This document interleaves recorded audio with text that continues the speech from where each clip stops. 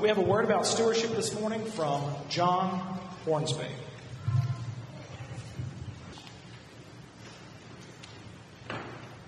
We love because he first loved us. 1 John 4:19.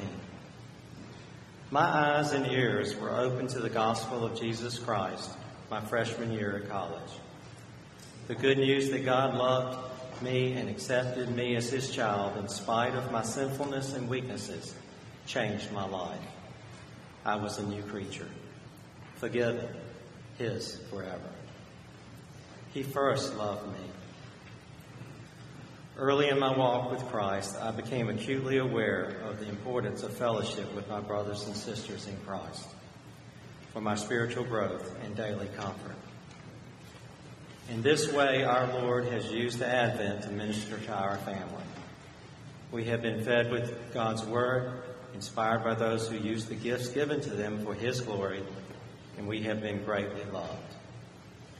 We were initially fed through the sermons of Paul Zoll and John Harper and the messages given at the Lenten Luncheon series.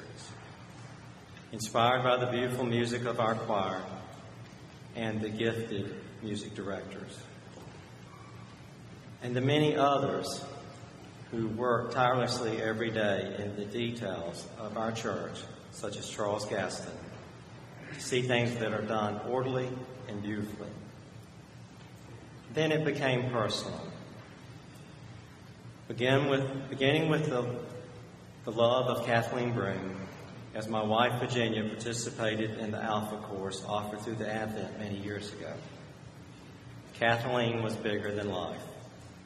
Whether leading this apologetics course or a program for the children at Vacation Bible School, and then in her final days, courageously facing death.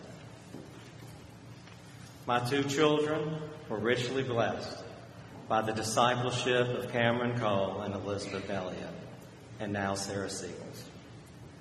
Virginia and I have enjoyed the sweet and intimate fellowship of our small group.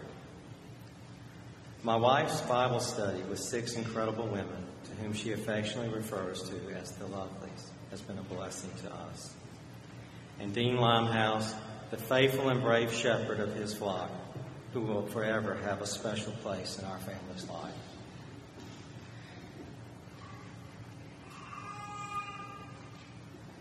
And then you love my mother. After living most of her 88 years in Atlanta, she had to move from independent living in Atlanta to a memory care facility here in Birmingham. 12 months ago, less than 2 months after arriving in Birmingham, she had unexpected surgery. She died 2 weeks ago today. Her journey through this valley of the shadow of death was a very difficult one.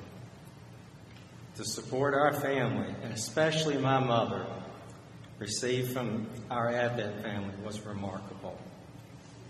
The pastoral care of both the clergy and the laypersons, and the counseling of Gil Cracky to me during this difficult time was a true blessing. She no longer suffers.